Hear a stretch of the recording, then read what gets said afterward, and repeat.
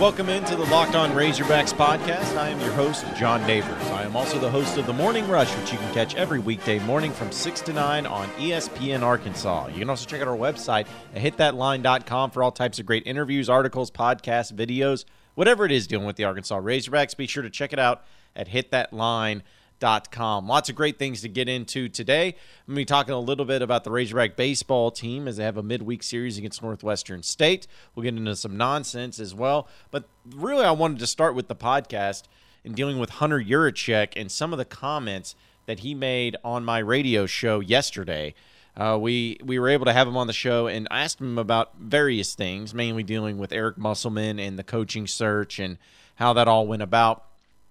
And it was pretty fascinating stuff, and I think that a lot of it wasn't necessarily surprising. But one of the things and one of the comments that really stood out to me, though, was when he talked about the next step, the next big step for the University of Arkansas and where they're going to go from there as far as what's their focus going to be on, because all the coaches seem to be pretty much in place. Well, here's what he had to say, specifically dealing with some of the renovations in the athletic department.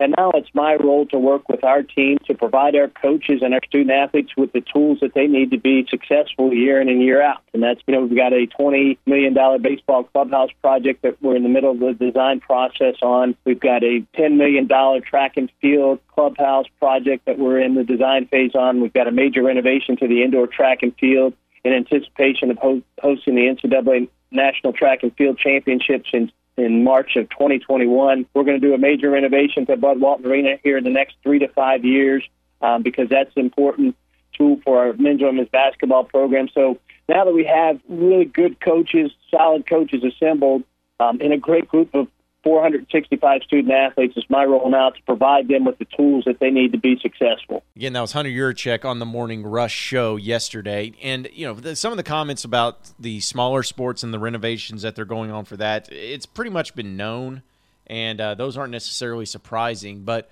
when he brought up Bud Walton Arena and how in the next 3 to 5 years he wants to have some sort of renovation, some big renovation done to Bud Walton Arena, that comment got a lot of people talking yesterday and even today about what the possibilities may be when it comes to something like this. Now, I feel like Bud Walton Arena, and maybe it's bias, but I feel like Bud Walton Arena is the best, coolest facility that is on Arkansas's campus. I know some people will argue Baum Stadium, and Baum Stadium is a fantastic place. So is the Randall Track Center, and the Bogle Park is also really nice for softball. I mean, Arkansas does not have bad facilities. But when I'm having my druthers and I have to pick one, it's got to be Bud Walton Arena because of how well it's aged. This is a facility that was built 25 years ago, roughly, and it's still in fantastic shape. In fact, one could argue that it is still considered to be state-of-the-art by most places and their standards. Even these new facilities that have been built, that's all well and good, and I'm sure they have some things about them that are really updated and really modern. But when it comes to how it's held up, the way it was built, the way it's been just continued to be cleaned and renovated, at least in the small proportions and adjusted, it's fantastic. I mean, it doesn't get really any better than Bud Walton Arena. But when Hunter Yurachek mentioned that, I started speculating about what possibly could be some renovations. And the suites it got brought up as far as what people were thinking that they would add more of those, which I don't know how or where you could really add more suites. You already got Gucci Row seats, so you're not really going to add those. They already added an extra row to Gucci Row, so I don't think you're going to have that issue. It's just a matter of, okay, so if you're saying big renovations, what renovations will happen? Some of you said, let's take seats out. Take some seats out, because that's kind of where everybody's going when it comes to football, even basketball. You don't need a 20,000-seat arena anymore for Razorback basketball. Take some seats out and maybe make some more suites there. And honestly, folks, I have to disagree with those of you that say it. Arkansas can fill 20,000 people in Bud Walton Arena again. Now, I'm not saying that they'll be able to do it consistently. And I'm not even saying that them being a great team or a top 5 team, top 10 team, which would be a pipe dream. But even if they got to that point, I'm not saying that Delaware State or whatever on a Tuesday night at 8 p.m. would have 20,000 people there. I'm not saying that either. I am saying, though, that Arkansas has a program and has a setup that's easy enough to be able to have big-time games with big-time opponents and big-time crowds consistently throughout big seasons. Now, again, it's not talking about those lowly games in the midweeks. I'm talking about every Saturday home game in SEC play. If Arkansas is a good team, think about it, folks. If Arkansas is a top 25 team consistently, we'll set the bar there because I don't think that's too far-fetched. A top 25 team. You're telling me that Bud Walton Arena couldn't get 19,000 people in the stands for every Saturday game? Every single one of them? You're telling me they couldn't do that? Blasphemy. They absolutely could. You couldn't tell me that if they had a Tuesday night game, a Super Tuesday night game, against a Kentucky or Tennessee or LSU or Auburn or whoever, that they couldn't get close to 20,000? Maybe not 19 or 20 but maybe 17, 18? Tell me they couldn't do that if they were a top 25 team? Of course they could. They did it just a few years ago. They were essentially having those big crowds all over the place. So I don't buy that factor into it either. Arkansas and Bud Walton Arena does not need to decrease their size just to decrease their size. It's not like they're struggling to sell season tickets or struggling to put butts in the seats at Bud Walton Arena. They don't need to just downsize for the sake of it. But I do feel like there can be some adjustments made to Bud Walton Arena that could give it a little facelift, make it a little more enjoyable for you, the fans, to go to the games instead of just watching the games themselves. Add a little flavor into the mix. For instance, find a way to get Wi-Fi to work. I don't know how you can do that with the amount of people that are there. I don't know how easy that would be, but for crying out loud, it's the 21st century. There's got to be some sort of way to be able to get consistent Wi-Fi working in the entire building for everybody to use. Imagine how much your life would be a little easier if at Bud Walton Arena, I'm not saying you can't watch the game or to take people's minds off the game or anything like that. That's not what I'm saying. But, at halftime or during commercial breaks or whatever, if you're not engaged into the game, you want to check something. Think how much easier that would be. Or maybe if they had some sort of section, where not just Gucci Row, where you had people wait on you. Made it easier to access concessions. Made it cheaper for concessions. Made tickets up in the top deck cheaper. Imagine if they did that too. I mean, there is a lot of factors and there's a lot of things that they could do to make Bud Walton Arena just get a little bit of a facelift, but I don't think downsizing the seats is the way to go. I'm not saying Hunter Yurchik isn't going to downsize it.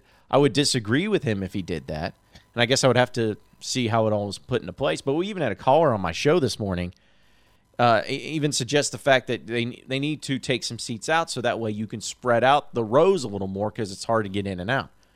That was done on purpose, right? Those seats in Bud Walton Arena are really close together on purpose because the atmosphere, the noise level, how that place is when it is rocking was designed to be where you feel like you're sitting right on top of the game itself. You're on top of your opponent. You're on top of each other, and the noise level is insanity. That's the point of it all. So I don't even see that happening. So, when it comes to the renovations and big renovations coming around, I hope it's nothing that's going to take seats out of Bud Walton Arena. I hope that it is able to increase maybe student attendance. Maybe I'm selfish about this. Maybe I'm biased about it, but I would love to have it to where students got their seats moved around, moved into a spot that's better than just sitting there in the side corner. Honestly, maybe that's just me, but I feel like that would be beneficial, especially if they could get kids to consistently go to these games and to actually be engaged into the games. That would be one thing. But I think that there's a lot of greatness that can be done to Bud Walton Arena. I think that there's a lot of things that can be done to Razorback Stadium, and even Baum Stadium. I mean, that's what makes it so awesome is that Arkansas is in a place financially and with support from fans and support from you that they're able to pull these things off. If Bud Walton Arena didn't have the excitement with the basketball program or the fans that were really excited about going to games, you wouldn't have to worry about anybody wanting to renovate the arena because nobody would want to, because there'd be no reason to. So the fact that they're even thinking about this or talking about this shows that they're expecting great things and some big things, and they want to continue to get the fans involved somehow, some way. I don't know how it's going to go. I don't know what Hunter Yurachek's going to do. But again, Bud Walton Arena is a very special place, folks. It's got 20,000 people that can fit into that arena. And then when the atmosphere is rocking, there is nothing that comes close to it. There's nothing better than a rocking Bud Walton Arena against a big-time opponent when your team is good. I mean, it's just in a frenzy. It's the energy that you can't substitute.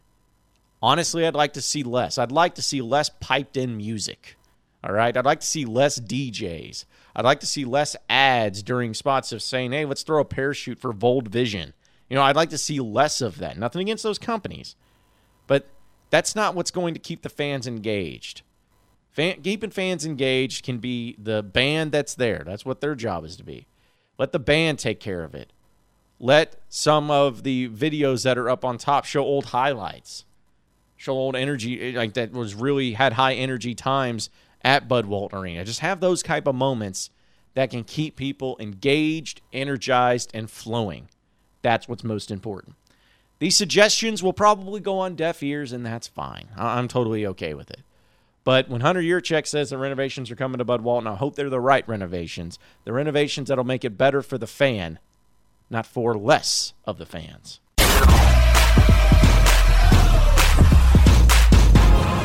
You are Locked On Razorbacks, your daily Arkansas Razorbacks podcast.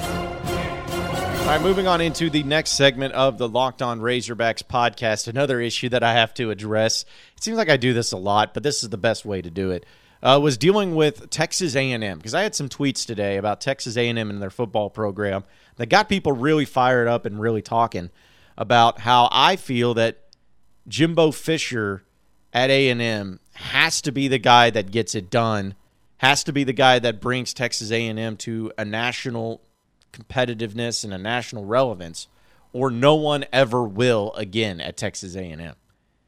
Like, they have such a situation that's it's dicey. You have a coach in Jimbo Fisher that has no real connection to the school besides him just being your coach. You're paying him $75 million. Signed him to a 10-year, $75 million contract, $7.5 million a year. And his buyout, if he leaves, is $0. But if you fire him, you're going to owe him, I think it's like the entirety of the contract, but then 60% of that number, so 60% of however much you'd be at this point in time, in the next 60 days. Like something crazy like that. And so it's just an asinine contract. And I kept making the comments that not only is Jimbo Fisher have to get it done at A&M, but I also don't think that he's going to be around A&M long enough to get it done. I think he's going to leave. I think that there's going to be another job that pops up that's going to be more intriguing to him. And I know people are going to say, well, they can't pay him $7.5 million. Okay, so? So? I mean, and you really think that coaches, if he got paid, and I'm just making up a scenario, just say if he got paid by LSU because Ed Orgeron didn't work out, and he has connections to LSU. He had coached there for a long time. A lot of people said that was a job that he was always interested in and fascinated in. Just say if that job opened up, and LSU couldn't pay him $7.5, they could pay him $6.5 million a year. Do you think that Jimbo Fisher, if he's really wanting that job, is going to say, you know, that's my dream job. That's a job that I'm in better position to win at. That's a job to where I feel more confident about the people I'm around. But I'm going to stay here at A&M only because that extra $1 million is what sets it apart. That $1 million a year is what's really going to keep me from just living a normal life to living a life of luxury. That $1 million right there. No, that's not the case. I'm not saying that he wouldn't get other incentives and other buildups that would be able to pay him out at that amount. But to just come out and say that Jimbo Fisher's a lifer at Texas A&M, I think is stupid. And in fact, I, again, would make the argument that Jimbo Fisher, the next quality opportunity that opens up, he will take, and he will take quickly. A&M is not a place that coaches just go there. How I look at it, folks, Now, I know I'm kind of trashing on A&M, and that's fine, and I'm sure people who are A&M fans are going to listen to this, and they're going to trash me, and that's fine. I'll take it. But the thing about A&M that just is mind-boggling to me is they feel like as if you just pay the money to the coach, the results are going to come with it. Like, it has a feeling, like you've seen it in NBA and NFL and even Major League Baseball, where a team will pay out the wazoo for a player, and that player does not live up to that pay. I mean, you can see it all over the place. Like, look at what Albert Pujols did when he got paid by the Angels. Now, he was good, don't get me wrong, but was he worth that type of money? Don't think so. What about what Bryce Harper's going to do with the Phillies? Is he going to be worth that type of money? It's hard to say. Examples in the NBA, examples in the NFL. Players just getting paid out the wazoo, and you scratch your head and say, okay, is this guy worth it? I don't think so. And I don't think the same thing about Jimbo Fisher. Not to say he's not a good coach. Not to say he won't do all right things at A&M. But you're talking about when you're paying a coach that type of money, you're expecting a national championship. You're expecting big money, big success, big branding for $7.5 million a year. That's too much money, man.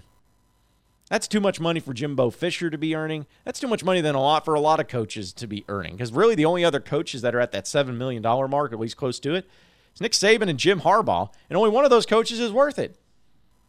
Like, I've always laughed about it. You can make the argument that Nick Saban is underpaid compared to most other coaches in the NCAA, and considering how much money he brings in on his end.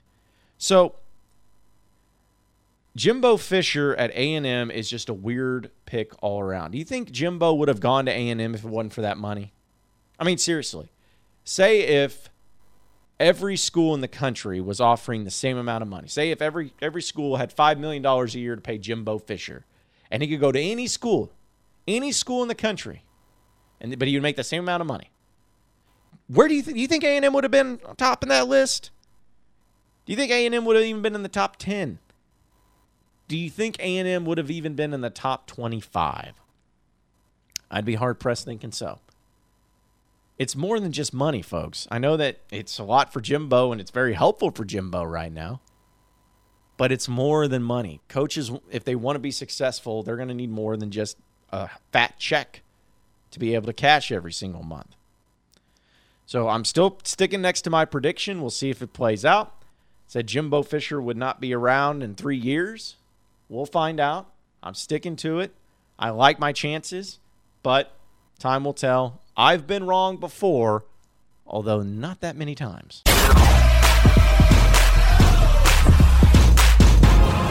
You are Locked On Razorbacks, your daily Arkansas Razorbacks podcast.